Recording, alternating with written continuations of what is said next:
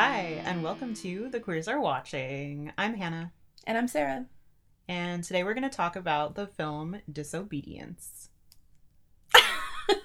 I feel like you should leave that quiet long pause we left there because the whole movie is a quiet long pause. Yeah, I think that's fair. And that wasn't like shady commentary, y'all. I really enjoyed this film, so. Unlike some reviewers that did feel like the movie was a long silent pause and had an issue with it. We'll get to those motherfuckers in a minute. Okay. Let me just give you all a little background, as I usually do. The film was released in 2017 at the Toronto International Film Festival. And then April 27th, it was released in U.S. theaters. And the U.S. Tribeca Film Festival released it on the 24th. So it's really recent. We watched it fairly recently. It doesn't release in the UK until November 30th. So they haven't seen it yet. So if you're in the UK and you're just, average person, not a critic, then you probably haven't seen it yet. So don't listen to this podcast. Spoilers abound. So many spoilers. It's rated R, 1 hour and 54 minutes. Rotten Tomatoes gives it an 85%. The audience score on Rotten Tomatoes is 76%. IMDb gives it a 6.8 out of 10, and Metacritic has it at 74%. It's based on a novel by Naomi Alderman, screenplay by Sebastian Lelio, who's also the director, and who also did the Oscar-winning A Fantastic Woman, and Rebecca Lankovich, I think. That's how you say her name. She also did screenplay with him. It made a box office of $1.9 million, and it stars Rachel Weisz as Ronit, Rachel McAdams as Esty, Alessandro Nivola as David, and Anton Lesser as the Rav. Did you realize that? No, I didn't. Yeah, I didn't realize it because he looks so old and trash. But when I Googled, I was like, what the fuck? My mom's been watching The Crown. He's on The Crown. It's like a whole thing. So for a quick summary, a woman returns to the community that shunned her for her attraction to a childhood friend. Once back, their passions reignite as they explore the boundaries of faith and sexuality. That sounds about right. It's a lot, more interesting, I think, than that summary makes it sound. Initial thoughts. What were your initial thoughts? You had none? You didn't write those down? It's hard to get into my initial thoughts without, talking about how the trajectory of the movie happens, I guess, because my main initial thought was about the ending. Okay. So I don't know if you want to talk about that later or now. It's up to you. Well, what do you want to say about it? I will say that I read somewhere that the book ending is not the same as the ending in the film. Do you know what happens in the book ending? She goes back with him and in the book, and she stays with him because they worked real hard to make a life. Oh. Which surprises me because of the quote that you told me about earlier that you can go ahead and tell everyone else about now. Of the girl that wrote it. Okay. So basically the author of the book said about writing this book, which was her first novel, by the way. She says, I went into the novel religious, and by the end, I wasn't. I wrote myself out of it. Which seems like she's coming down as pretty, anti-organized religion, it sounds like. For herself, anyway, in that quote. I mean, she seems like she's relating a little bit more to Ronit in that way. Basically what I saw about her in relation to Ronit was that she has said that it's not an autobiographical account by any means, but there are just basic similarities that there tend to be when someone writes a novel with their main character. They tend to have certain things that are the same. For instance, she was raised in a Jewish community in England and she later moved to New York. So that's the same. But she claims that it's not biographical in any other way. Were they Orthodox? Did she say that? I can't remember if it said that they were Orthodox or not. I didn't read that about her, so probably not if it didn't say that specifically. It might have. I might just not remember. I think it said her dad was Orthodox, but didn't say anything about her mom, so I'm assuming something happened there. Yeah, I don't know. Anyway, we are so full of information. We know nothing, is what we're trying to say. Well, we're going to talk more about the movie, though. So, I feel like I need to explain the characters because this is a character-driven film.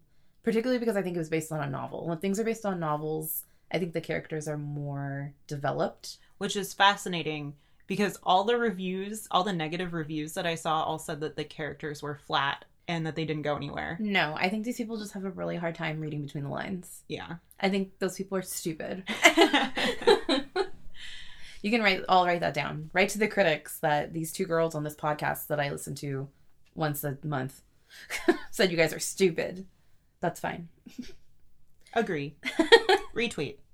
Anyway, so there's Ronit, who's played by Rachel Weisz, and she's like the rebellious one, and she's the one that leaves her Orthodox Jewish community because she's been kicked out by her father. She doesn't just leave. Although some people think she did because they don't know the real story. And Rachel McAdams, whose name is Esty in the movie, that is her childhood friend / lover, and that's why she got kicked out. There aren't very many details about that in the film, and I think it's left purposely vague. You're not really supposed to know what went on. And they had a best friend, and his name was David, and Esty and David end up married. And let me just say that in the book, Ronit is David's cousin. And I don't think that was the case in the movie. I think in the movie they just say they're childhood friends. Yeah. But, so that adds another layer of complicated to the book situation. That kind of that makes me see more of Esty's motivation to marry him. Like, to keep a piece of her with her. Yeah. Because otherwise she's just like, well, they said I had to get married to someone and he was our childhood friend, so why not him? Like, that's basically what she says in the movie. I'm like, damn, bitch, like, just leave. And she doesn't, the thing is, if she was super devout, I would be like, all right, she really believes in her religion, that's why I shouldn't go. But she says a few things in the movie that are she's not happy. She's unhappy. She's the one that called Ronit and told her that her father died to get her to come out there, back to the place where she was shunned, because she wanted her to come back. That means you're not happy if you're looking for a wedge in your marriage. You can't call to the wedge. Yeah. And she also, the part where they're at dinner, and she says, oh my god, I can't remember what they're saying. I think they were talking about someone in the community that had changed their name to a less Hebrew name. I think that's what they were talking about. Mm-hmm. And then Esty says, well, women change their names every day. Talking about marriage. Yeah. And they all are like, oh, I can't believe she just said that. What a scandalous statement to make. What a scandalous woman. And then, of course, her and Ronit share a little glance of oh yes, we're both rebellious now. You could say we're disobedient. I love it. I love that. Yeah. But later they're shown when they were teenagers, they were both rebellious. It's just she didn't get kicked out, just Ronit did. You can't go around singing The Cure in the old Rev's house. You can't do that. I also think, let's talk about Ronit for a minute. Okay. She's a very interesting character. I kind of love her. I kind of I'm annoyed by her. She's a little bit pretentious and obnoxious, but I do love her. So, to get an idea of what Ronit is she wears leather jackets and she has her wild hair and she smokes cigarettes and she wears New York scarves and she listens to rock music. She's a photographer. She's just everything, which is, let me point this out too. In the book, she's a financial analyst. So I thought it was interesting that they made her have a more artsy career path for the movie to really emphasize that. Which I read a lot of reviews that were saying that the characters were caricatures, and I feel it was bordering on that with Ronit. She's a caricature of a rebellious person, but also those people exist. There are people out there that wear leather jackets and smoke cigarettes and only like photography and hate religion. I mean, absolutely. So I don't really have a problem with that. It's not it's a bad one. Yeah. If she was I don't know. Honestly, I think making a Jewish person a financial advisor is fucking worse than that. Yeah. Enough of that. There's enough of that going around. I mean, we can talk about Elon Musk and his... Let's never talk about Elon Musk. His tweet that apparently wasn't anti-Semitic. I can't. Question mark. Do I want to talk about a rich white South African guy who's a capitalist? Do we? I mean, let's ask Grimes what she Let's thinks. never ask her. I used to say let's ask her, and now I will never defer to her. Shame on her. Ugh. Well, now that we're done with that. Okay, sorry. So, what's interesting to me is that when I was reading information about the book, Ronit is referred to as a lesbian. Obviously, like, when I was reading stuff about the movie, she was referred to as a lesbian as well, but I figured that was just, like... People assuming? People making, assuming because it's a quote-unquote lesbian film or whatever. But it was interesting to me that that's also the case with how people are reading the book. I didn't see anything from the author saying what she thinks the sexuality of Ronit is. But in the book, Ronit is having an affair with her boss, who's married. A guy boss. Okay. And in the movie, she does have sex with a random guy within, like, the first, I would say, 5 to 10 minutes of the film. She looks bored, though. Yeah, she does. And she's doing it because grief. TM. Yeah. But she does say something interesting that I think gives her away as a non-monosexual. When she's talking to Esty when they're alone on the way back from the store, she says, "Do you still only fancy women?" Mm-hmm. And Esty says yes. And I believe Esty... Because I think Ronit asked Esty, like, have you been with another woman since me? Mm-hmm. And she says no. And then Esty says, what about you? And I think she also says no. Mm-hmm. And I did see a quote from Rachel Weisz in which it felt like she was backpedaling. It feels like she said the word bisexual, realized in that moment what she just said, and then tries to, like, backpedal out of it. She said, Ronit is bisexual, or she's gay for Esty. She loves Esty. It transcends definition. Esty is the love of her life, and she happens to be a woman. It's just... Maybe she was trying not to assume what the writer wants to say. Maybe, yeah. It just... I thought it was funny to me that she was, like, bisexual. Or, what I mean by that is that she's actually just gay for Esty. Those are two different things, but okay. Can I also just say that when you Google Disobedience film, Mm-hmm. One of the top stories that comes up has the wonderful title, Rachel Weisz to star in steamy nude lesbian sex scenes with Rachel McAdams. Yeah, okay, so we can talk about the sex scene. Like, let's I have a lot of notes on that. But, like, pause. That's not the point of the movie. I mean, yeah, that's kind of my point. Which is why I think some of the audience reviews were a little lower, because they thought it would just be one long pornographic thing. We've talked about this before. It's not that. So everyone leaves unhappy. So there were some interesting reviews that will lead me into the sex scene. So on Rotten Tomatoes, you can leave a review as a viewer and not a critic. And there were some that were like, societal decay, pathetic and embarrassing. And then there was some that said, like, too slow, lesbo BS, depressing, too sad, sex scene too graphic. Then there was another one that said, I thought there would be more lesbian sex. So which one is it, y'all? Like, everyone was very lukewarm. It was either not pornographic enough for them or, quote, too pornographic. And I thought it was interesting that 2 of the too pornographic type comments came from women. And I was like... I thought because the director likes to do close-ups on people's faces that it was not pornographic. Like, you couldn't see most of what they were doing with their hands. Only, like, one flash of, like, some hands, and then it was, like, focusing on faces. Maybe it was the spitting thing that was like, oh, that was too much for them. I think it might just be the fact that women were shown having orgasms, like, because, you know, that can push a film. Yeah, I'm kind of surprised I didn't get an NC-17. Yeah, same. So yeah, that can definitely push it. But I think that might have been the issue. Like, oh no, we don't want to see that. That makes it porn or something. I saw an interview with Rachel Weisz that said that the director originally had done a close-up of her also having an orgasm, but they said that ultimately, like, the narrative was geared toward Esty. So, like, her having an orgasm was more important because then otherwise it did seem like a pornographic, like, you're watching 2 women have sex. Otherwise you were seeing Esty be sexually liberated. Yeah, it's like you said, it's character driven. So, and that was a great choice to leave that out completely. So I disagree with those people that are like, it's so graphic. And then... Well, I also saw reviews on, I'm not even going to say what website, partially because I don't remember. It was some lesbian chat room.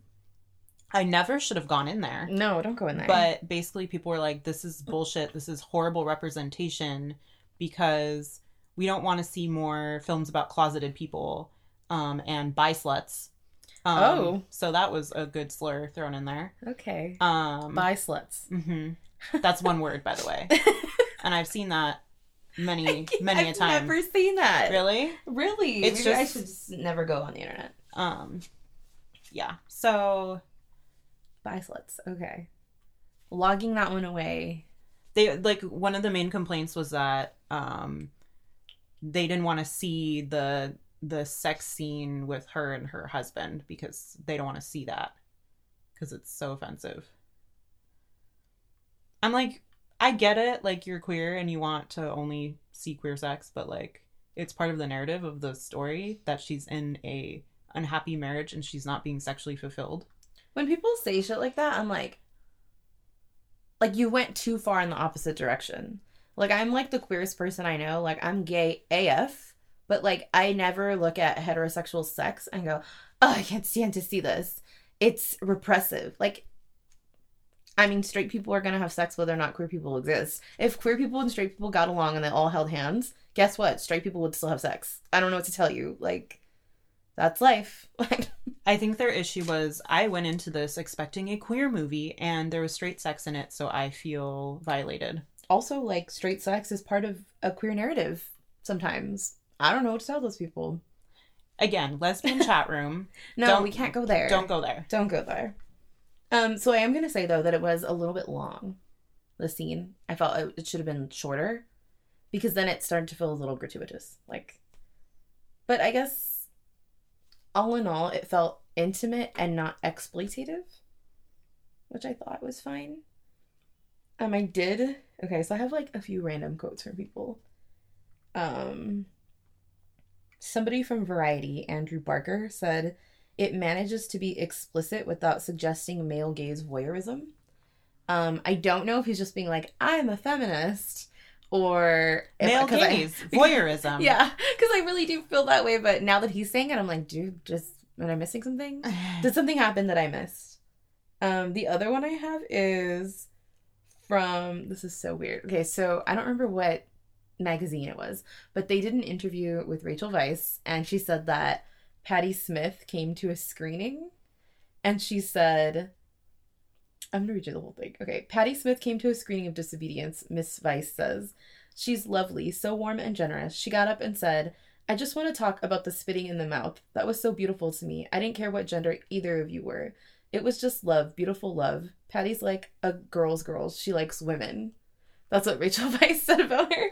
And, like, before that, Rachel Weisz was saying, like, what kind of music she listens to, and she happened to mention her. So I thought it was really cool that she came up to her and was like, I loved you in this lesbian movie. I thought that was really sweet. So, like, if Patti Smith likes it, we're fine, I guess. I mean, I thought it was a good scene. I think I agree with you. It felt a little uncomfortably long for me. I don't know if that's us being ace. I don't know. To sit in a room with a bunch of people. Yeah, it's a little weird for me. But I also wonder how much of that is, like, societal repression. Like, don't pull at that thread, girl. Like, how much of that is... Yeah, we can't pull on that thread. I also have... Okay, so in an effort to transition into this, because it stuck with me, I read something... It was a think piece about it from this guy named Elazar Fine. I don't know. He was on some website called filmschoolrejects.com. Don't judge me. I just opened up a bunch of stuff and looked at it to see what people were saying. He said a lot about the inaccuracies of Jewish Orthodox religion portrayed in the film. But he also said something about the sex scene that I thought was just a straight man being stupid. he said, "I have never been a lesbian." That's how he started his comment. And I'm like, okay, so what you're going to say is stupid and ignorant. And then he said, "I imagine there's not a lot of wriggling. Like, wriggling around." And then he was like, "It just seemed like sex wouldn't be like that between two women." And I'm like, well, if you've never been a lesbian, you've never had sex with a woman as a woman, then you wouldn't know. But like... Wait, he's saying they were wriggling, or... Yes, he's saying they were wriggling around, and he imagines there wouldn't be wriggling around. Why not? I'm so confused. I think because men don't know how to make women have an orgasm that makes them wriggle around. And that was the conclusion I came to. That's fair. I can't imagine...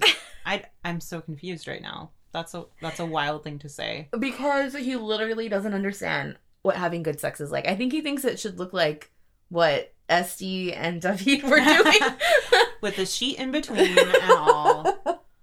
Oh my god. I was like, this is a person who does not understand sex at all. Like, I almost feel bad for him, but not really, because his whole, like, stupid article was just snarky and like, I know everything. I went to film school. I thought it was funny, too, that you specifically said to me after the movie how beautiful you thought the direction was. Mm-hmm. And I agreed, and I thought there were a lot of really beautiful shots. And the movie felt very rich to me. Mm-hmm. And then I was reading some of the reviews, and people were saying it was just like a drab, boring, white landscape with nothing in it. And it was gray, and it was... cold. It's called creating tone. I know. I'm like, yeah, they're in fucking England, London. Like, it's cold and cloudy there. Like, I don't know what to tell you. But like, the whole point of like those muted neutral tones is to create a world in which someone feels trapped in a muted neutral tone. Like, I thought it was the perfect choice. Everything about it. Like, even the wide shots were sparse and the close-ups were meaningful, I think. And I think people just totally miss that. Like, there were some people that were like, ugh, I hate that this director likes close-ups. Like, just a zoom out for once.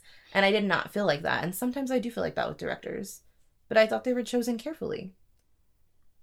So. Yeah, I kept thinking to myself, like, this film's really beautiful. Mm-hmm. So it was wild to me that people were like, ugh, yawn.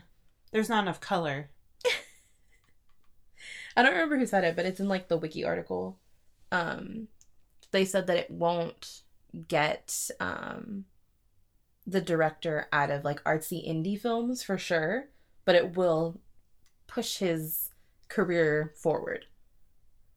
And I think that was pretty accurate, because I do think it was very artsy. I think if you don't appreciate film, it would just go over your head, or you would think it was boring, or you wouldn't care. So... And that's not like commentary. Like, I don't think everyone needs to enjoy this film, but I just feel differently than most people, I guess.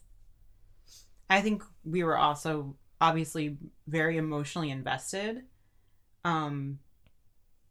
because of the story itself. I think, like, maybe if a straight person's watching it, to them it's just a romance movie, and the romance doesn't live up to whatever expectations they have. But for us, there's so many other layers there. That was another thing. Like, a lot of people were like, oh, the pacing was slow. And I'm like, no, the pacing was perfect. Yeah. Like, how Give are you me gonna that live... slow burn. Well, how are you going to live in, like, a repressive religious society, and then you see your ex-lover come through the door? What are you just going to do? Like, jump on them immediately in front of your new husband and the whole community? They wanted them to be, like, in this hot, steamy affair, like, from the get-go, and then, like, run off into the sunset holding hands with their new kid or something. Like, I think it was realistic. And I think it was, like, about, like, you know, hiding in empty places. And, like, that's what queer people that are forced in the closet have to do. Like, that's part of their slow burn romance. Like, they don't get to do the things that straight people do. And I think straight people totally miss that. They wanted it to be like some fucking Hallmark movie or something. I don't know. Yeah, I saw something that was like, it was too much like a soap opera. And then someone else was like, there wasn't enough drama, or there wasn't enough romance. I don't think any of these people know what they want. Yeah, I don't. Yeah. I also agree with what you said about like the kind of abandoned, empty places. Like, I thought it was really poignant that their first kiss on that, like, since she had been home, happened in her father's house, that all of his stuff was like stripped away. Yeah. Ugh. There was a lot of symbolism in that too. Like when they thought that she was gone, they went back to the same house where they had the kiss, and the house was empty because they were selling it. And like there was a big wide shot of David and Ranit standing in the middle of an empty room, and there were things that were clearly peeled off the wall that like had left impressions. Like everything about that was symbolic.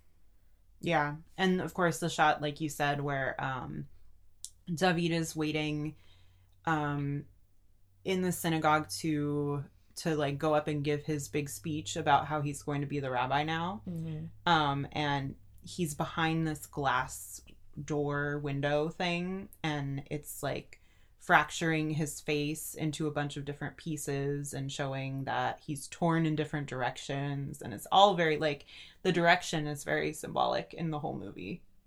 I thought it was great. Same, but we're like metaphor sluts, so that's true. Not bi sluts, metaphor sluts. Speak for yourself. I'm just kidding.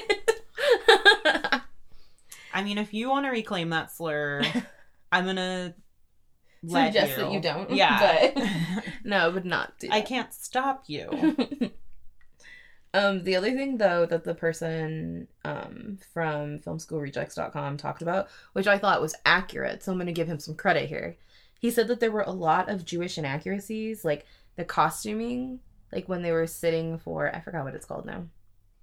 When they were doing like the little dinner thing. What's it called? I don't know. I can't remember what it's called.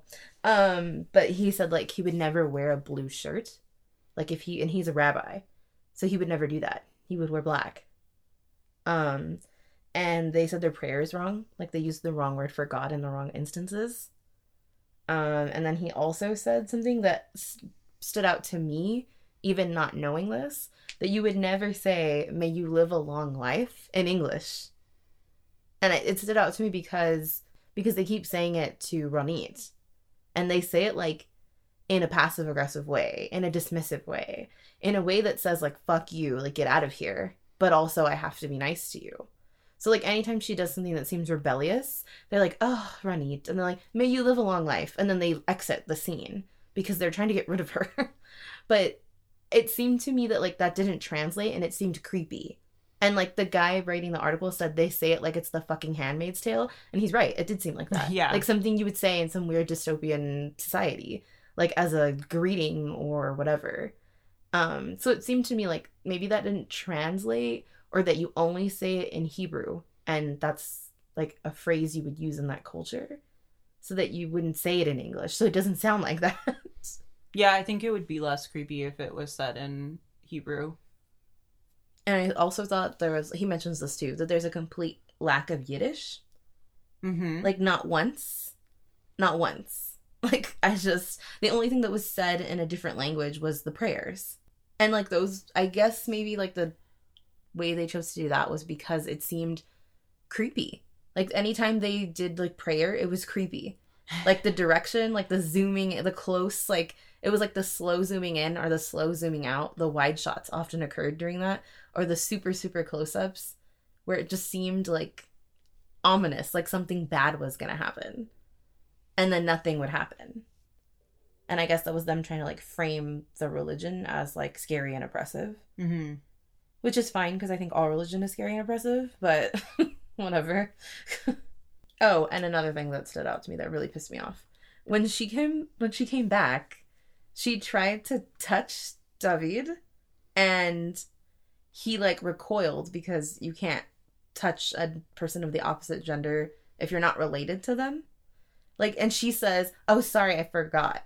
Like, one, she looks like she's like 34, and she left when she was a teenager. So she's probably gone for like 15 years, maybe.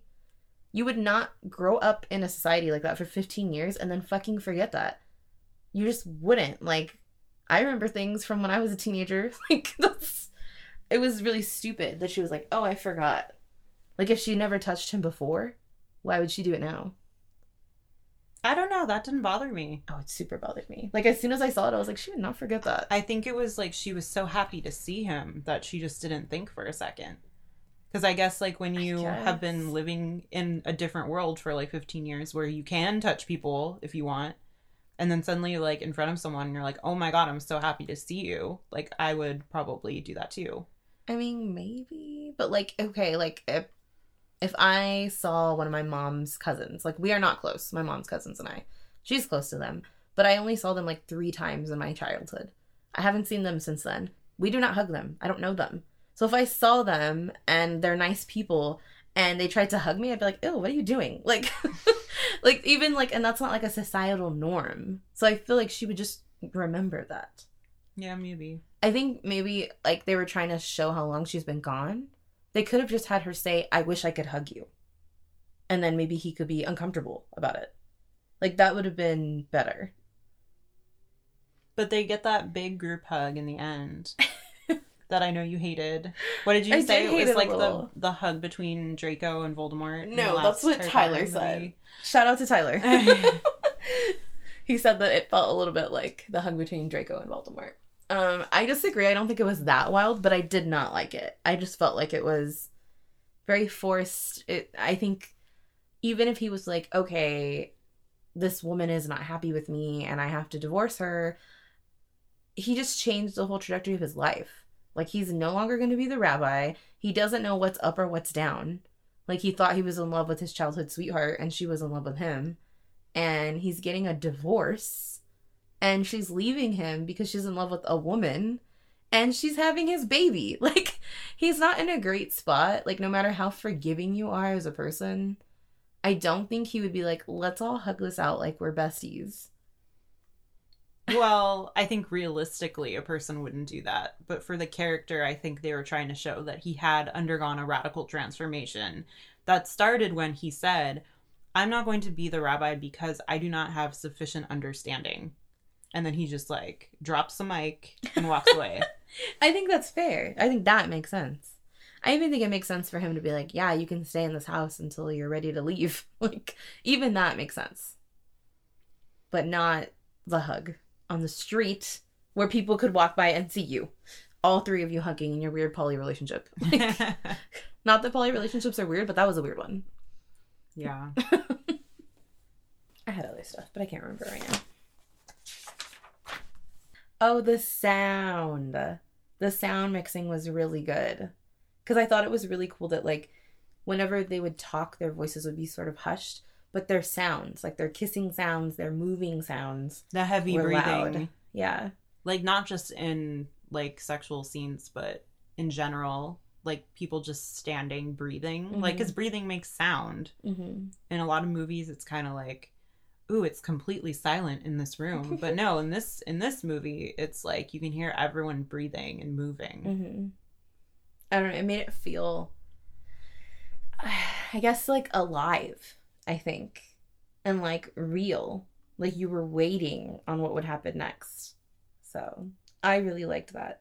There were parts that were just really emotional, I guess. Like when they went back to the park where they had their first kiss and they went to the specific tree where it had happened. I was like, I'm crying. But you didn't actually cry, you just said I'm crying. No, I did cry a little bit. And then when she goes back there to like look for her because she can't find her. Yeah, like that's one of the places she goes. Because, okay, I talked to Sarah about this and there's a huge spoiler here. So there's a point where basically Essie realizes that she's still madly in love with Ranit and that she's not happy in her marriage. And she kind of seems to like lose her shit a little bit. So she leaves the house and you see her in a pharmacy and you see her like looking at something. And I knew that either she was looking at a pregnancy test and that's what she was going to buy, or she was going to buy something to try to kill herself. And I wasn't sure. And it just shows her then going to a hotel room and like praying and being generally unstable. But it's really scary for Ranit and David because they can't find her and they don't know what's happening to her. Like, did she just run away? Is she trying to kill herself? Like, so it was really like, I got emotional at the part where she, like, Ranit's looking for her and she goes back to that tree. She goes to the park where they kissed. I cry. Poor sweet baby. What were you going to say, though? Just that I thought, like, when she in the pharmacy, and she said, like, she's looking, like, I could tell she was looking at a pregnancy test. Like, I knew that's what was going to be going on, because otherwise, I just feel like we wouldn't have been, like, shown her and David having sex. I think they would have implied it. Or, like, it would have been, I don't know. Like, she would have looked more disinterested, I think. And it looked like she was, like, trying to remain interested. So I could tell because of his position, because of how old they were, they didn't have kids. And that was strange. So I thought, like, immediately, like, just going to the pharmacy, I was like, oh, she's pregnant now. Like, they're going to have a kid now. But then after, when she was in the hotel room, I thought that she was going to have an abortion. Like, she was just like, nope. And the way she, like, went about going to the pharmacy was so, like, natural and strategized for her. Like, she got out in the middle of the night and she made no noise and she took exactly what she needed with her. And she got on a bus. She got on a bus. She went straight to the pharmacy and she went straight to a hotel. And she said a standard set of prayers. Like, she knew exactly what she was doing. So it made me feel like she's done this before. Like, she has had 100 abortions and she just never wanted to have a kid with him. But then she came back and she told him, like, oh, I'm pregnant. So maybe not. I mean, the book, I heard that it was hard for them to conceive. And they had been trying for a long. But that wasn't given in the film. So yeah, I'm really glad that it wasn't her trying to kill herself, because I was like, oh, this got a lot darker than I thought it was. Like, it was still really dark, but yeah, it wasn't quite suicide attempt dark. That would be too sad. I'm interested in what you think of David. As a character? Yeah. I think he is a good person. I think he's forgiving. I think he was caught up in something he didn't realize he was going to be caught up in. He's kind of obtuse. Like, he didn't really realize what was going on. Like, when they were kids or when she came back. I still can't tell if he was obtuse or if he was in denial. Like, I can't decide between those. Both. Yeah. I don't know. Like, and I don't hate him or anything. I feel like he knew what the right thing to do was. And he did it. Yeah. There was a point, though, where I thought he was going to beat Essie. Yeah. When they were arguing in the kitchen. Yeah. And he was, like, screaming, like, what's wrong with you? Like, and she says, I've always been like this. And then I thought he was going to, like, smack the shit out of her. But he was just like, damn, this blows.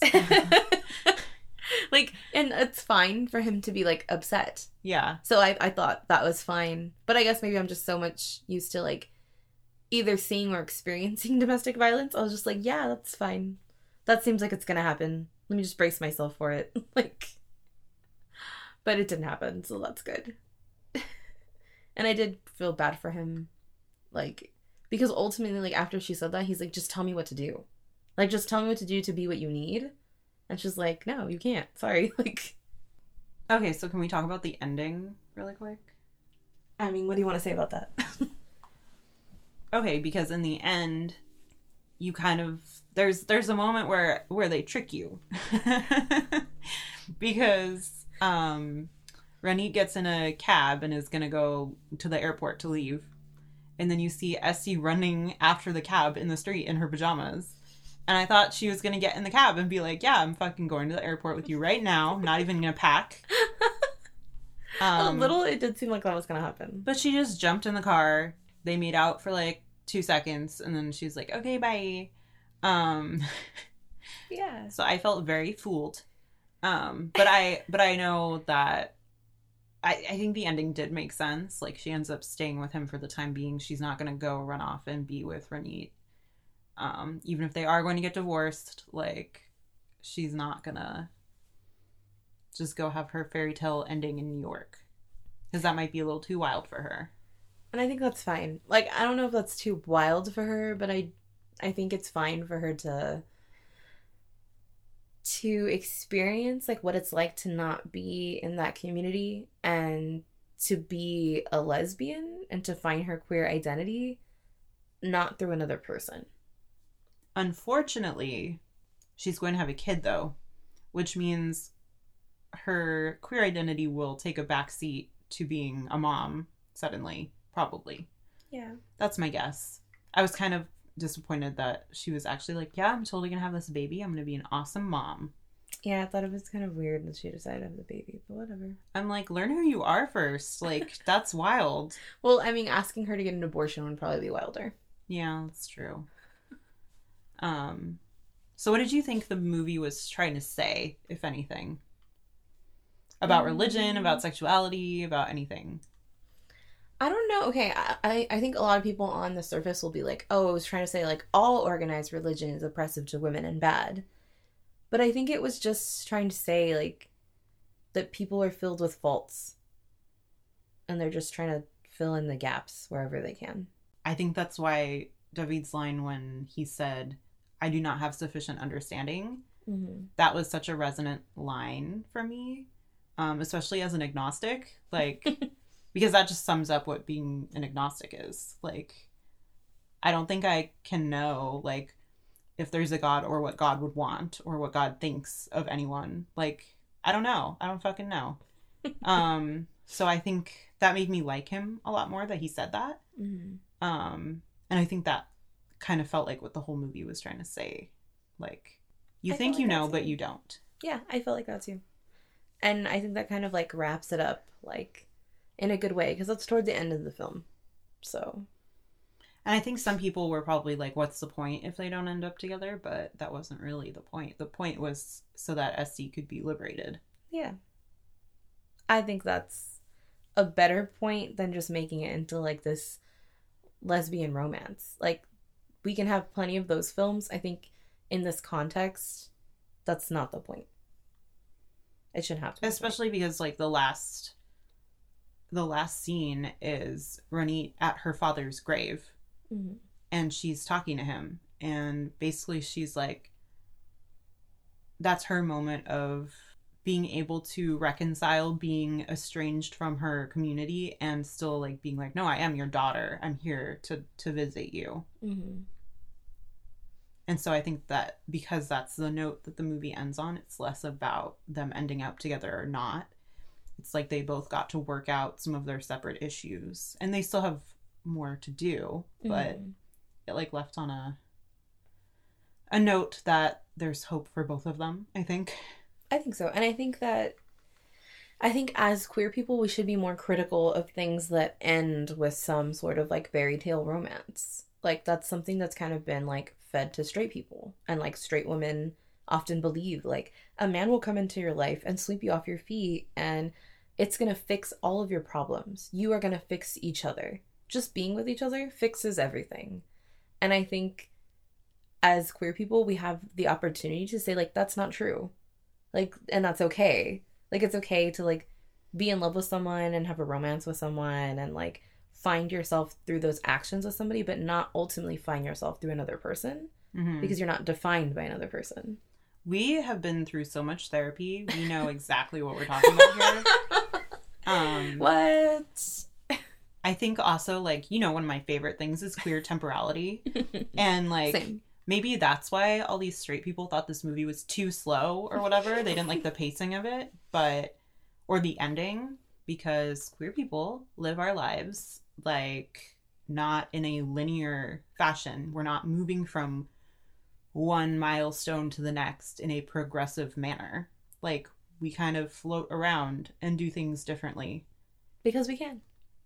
Yeah, so, like, the fact that it wasn't like, now we're going to progress to her leaving her husband and going off with this new person and they're going to start a new life and that's their milestone. It's like, things are going to be different. Like, she's going to get out of there, sure. She's going to have a kid, but she's not going to stay with him. And then Ronit is going to, you know, go back to her old life, but she's definitely different after that experience. Has more closure on her community and her father. Yeah. Those are all important things for people to learn, and you don't learn those through fairy tale romances. I'm sorry. Yeah. But we can still cheer them on. A lot of people on Twitter are pretty hype about them because the actual Disobedience Twitter has been retweeting fanfic or fan art. So that's very cute. I haven't seen any of that, but I need to look at it. So, what do you rate the movie scale of 1 to 10? I'm going to give it an 8. Oh, wow. Hannah's getting nicer as we go on in this podcast. Like, let's keep doing it forever so she keeps getting nicer. I want to give it an 8.5. That's fair. That's fair. I was thinking about saying 8.5, but I scaled it back to an 8. I'm shook. Yeah. When we first saw it, I would have been like 10, 15. Like, just because I loved the way it looked. Because I'm such a fucking aesthetic hoe. But, like, really digesting it, like, as a whole, story and all, I would say a solid 8.5. Mm-hmm. So we've talked about one of our favorite things, film. And now it's time to talk about one of our other favorite things. Television? Television! Because we couldn't go a single podcast episode without talking about TV. We watch a lot of TV, So I heard some rumors about a show that we've discussed before called Jane the Virgin. The rumors are true. I have not caught up because I don't really watch the show. But you, as someone who has watched the whole show, tell us about some bisexual plot twists that have occurred. So I am caught up. And if y'all are not caught up with season 4, do not listen to this. There are some major spoilers. Okay. So apparently Petra is now a non-monosexual person. She has not said what her sexual identity is. And I can't remember if the person that she's with now has stated her sexual identity on the show. I can't remember if she's non-mono or if she's a lesbian. But her name is, well, Petra calls her JR because her real name is Jane. But obviously there's a Jane on the show already. So she calls her other Jane, or her last name begins with an R, so she calls her JR. And it's her attorney that she hires to defend her when they think that she killed her sister. And spoiler alert, she fucking did kill her sister. Oh. Yeah. She like pushes her, and then her name's Aneshka. Aneshka goes over the balcony and she dies. So did she mean to do that, or it was like she accidentally went over the balcony? It's unclear. Okay. Like, she pushes her like, oh, I'm so mad at you, I want you to go over the balcony. But then when she does, she's like, oh shit, she went over the balcony. Like, I don't know what was really happening there. But it turns out that her mother, who's like this evil scumbag, witnessed it all. So she goes forward and tells the cops like what happened. And she hires an attorney to defend her, and she says like, I'm innocent, I did not do this. And we don't, like, as far as we know, she is innocent and she did not do it. It's on to like the last episode where we find out that she really did do it. And the attorney, JR, also figures this out. However, by that point, they have been seeing each other for months and she's already gotten her off.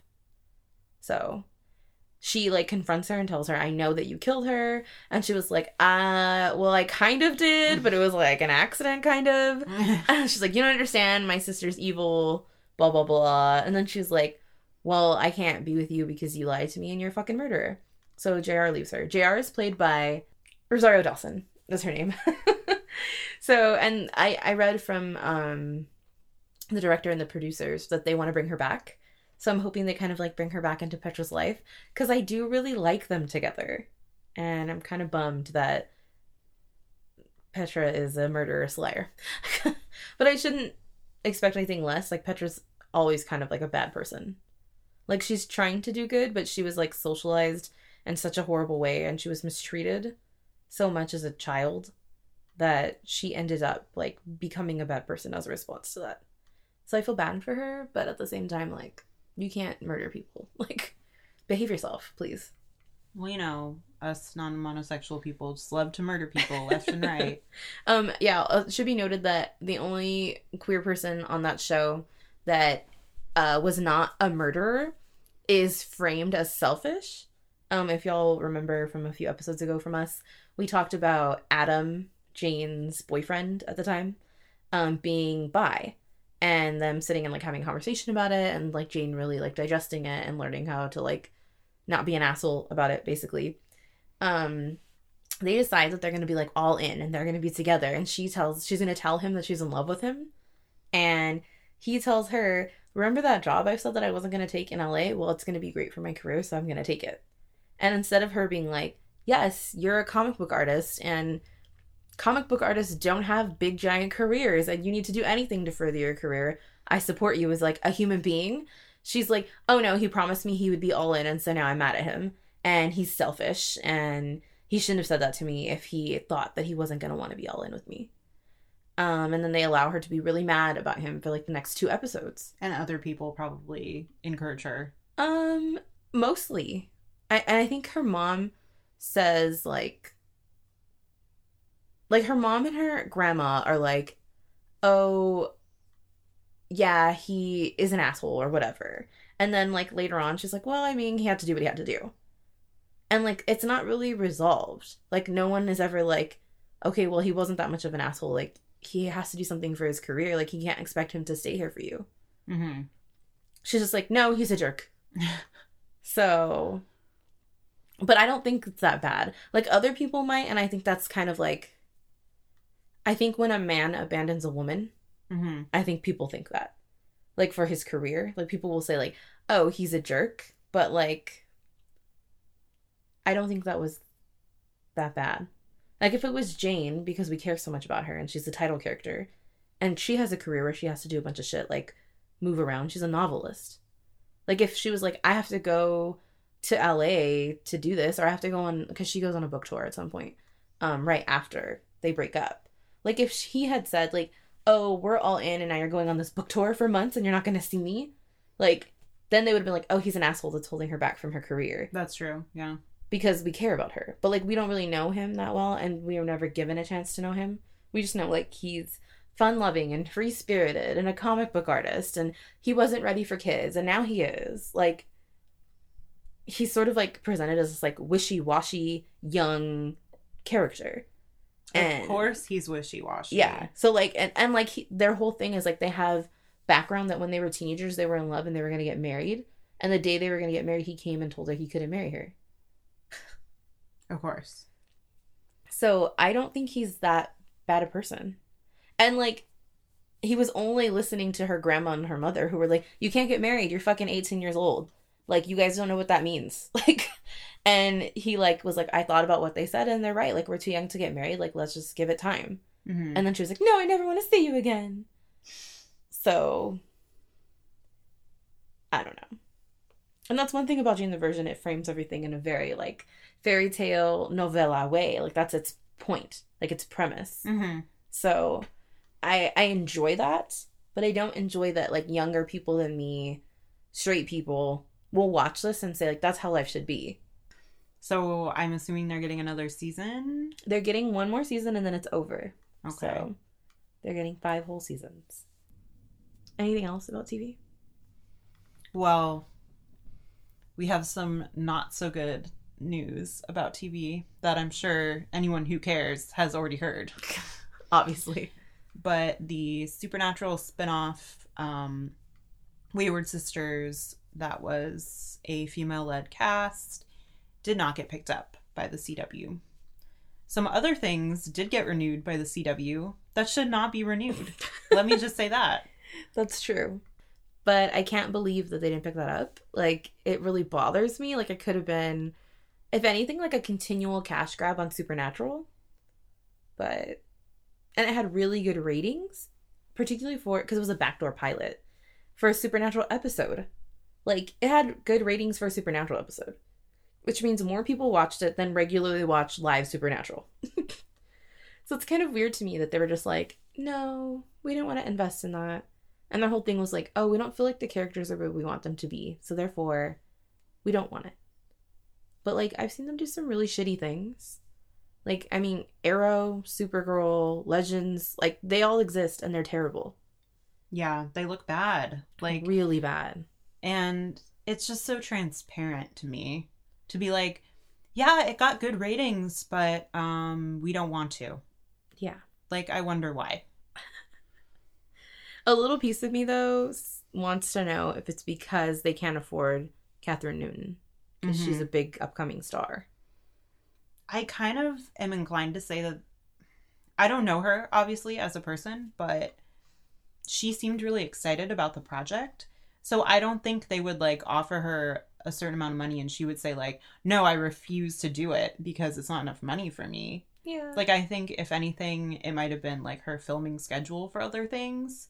Like, Maybe. oh, she can't do it right now. I don't know if that means it's a possibility for the future or not. But, I mean, we can still, like, really hope that Netflix decides to pick it up. But I don't think that's going to happen, yeah. If anything, they'll produce it low budget and put it on CW Seed or something. So, you watch Jane the Virgin and I don't. Mm-hmm. And I've been watching Siren, which I know that you haven't been watching. You've been watching more than one episode? Oh, girl, I finished I am shook. everything except for the very most recent episode. Which might be this... I think it's the season finale that I haven't watched yet, actually. I didn't even know it was that far in. Yeah, and it already got picked up for a second season. Really? Yeah, this season was... I think it was 13 episodes, and I think the next season is going to be 16, if I remember correctly. Or maybe this season was only 10 episodes.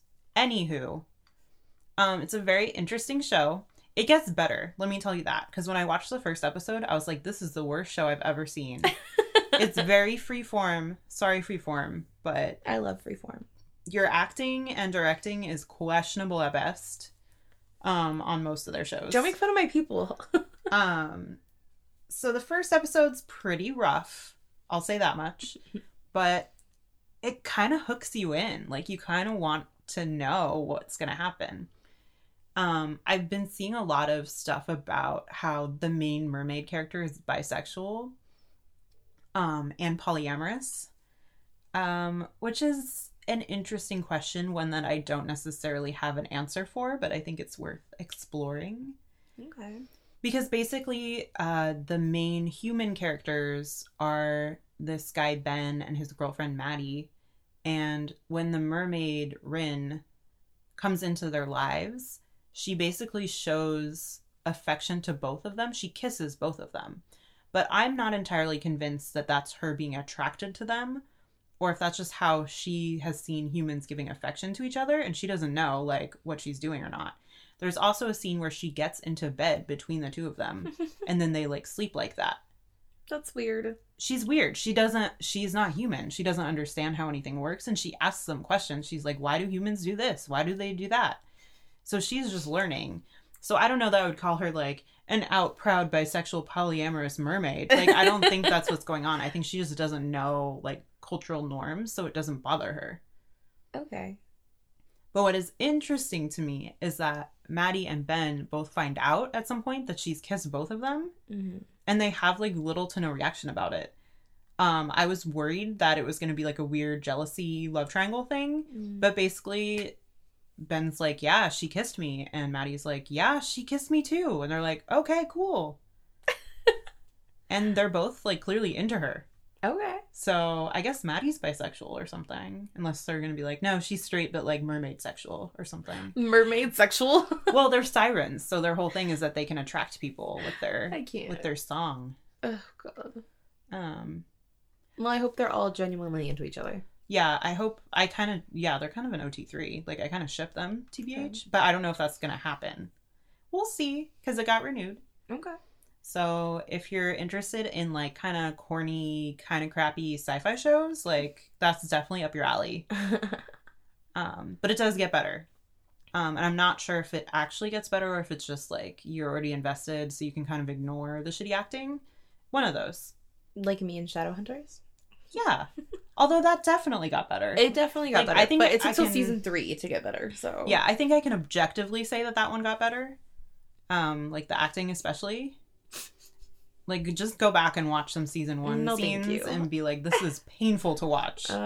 So congrats to everyone on their acting classes and coaching. We sound so mean, but... I know, like, as if I'm an actress and I can do half the shit that these people do. Yeah, definitely not. I'm not an actress, but y'all were struggling in the beginning. I'm just going to tell you that right now. Not believable at all as any of the characters. But you know what? You worked on it, and I love all of your characters, so good for you. Especially, though, especially sad Jace. I'm just gonna say that. We both have a thing for sad Jace. I consider it a character flaw in myself. I don't. But I consider it a character flaw in you, too. That's mean! And you say I'm mean? I mean, I'm just honest. Mm-hmm. But just because a man is sobbing doesn't mean that we have to love him. That means I have to save him. Okay. See, you know. What? Again, we've both been through a lot of therapy, so we should probably be... We know better than that. Yeah, we should probably be familiar with this particular issue. I no longer seek out people that are sobbing to save them. They just find me now. So now you are a victim of the circumstances that the universe is producing for you. Exactly. Through no fault of your own. 100% correct. Okay. I'm on board with that. I'll talk about that in therapy in 2 days, guys. Just jot that down. Just jotting it down, saving it in the notes. So anyway, y'all, it's Memorial Day. We don't really give a shit about the military, but we're going to get like some barbecue going. Some vegetarian barbecue. Yeah, because we're just so stereotypical. We're probably going to watch some TV because that's what we like to do. Bisexual vegetarians watching television. Who knew? And like not standing for the national anthem. Fucking national anthem. We'll decide later if I leave that in or not. Sorry, y'all. But anyway, remember the queers are watching. Bye. Bye.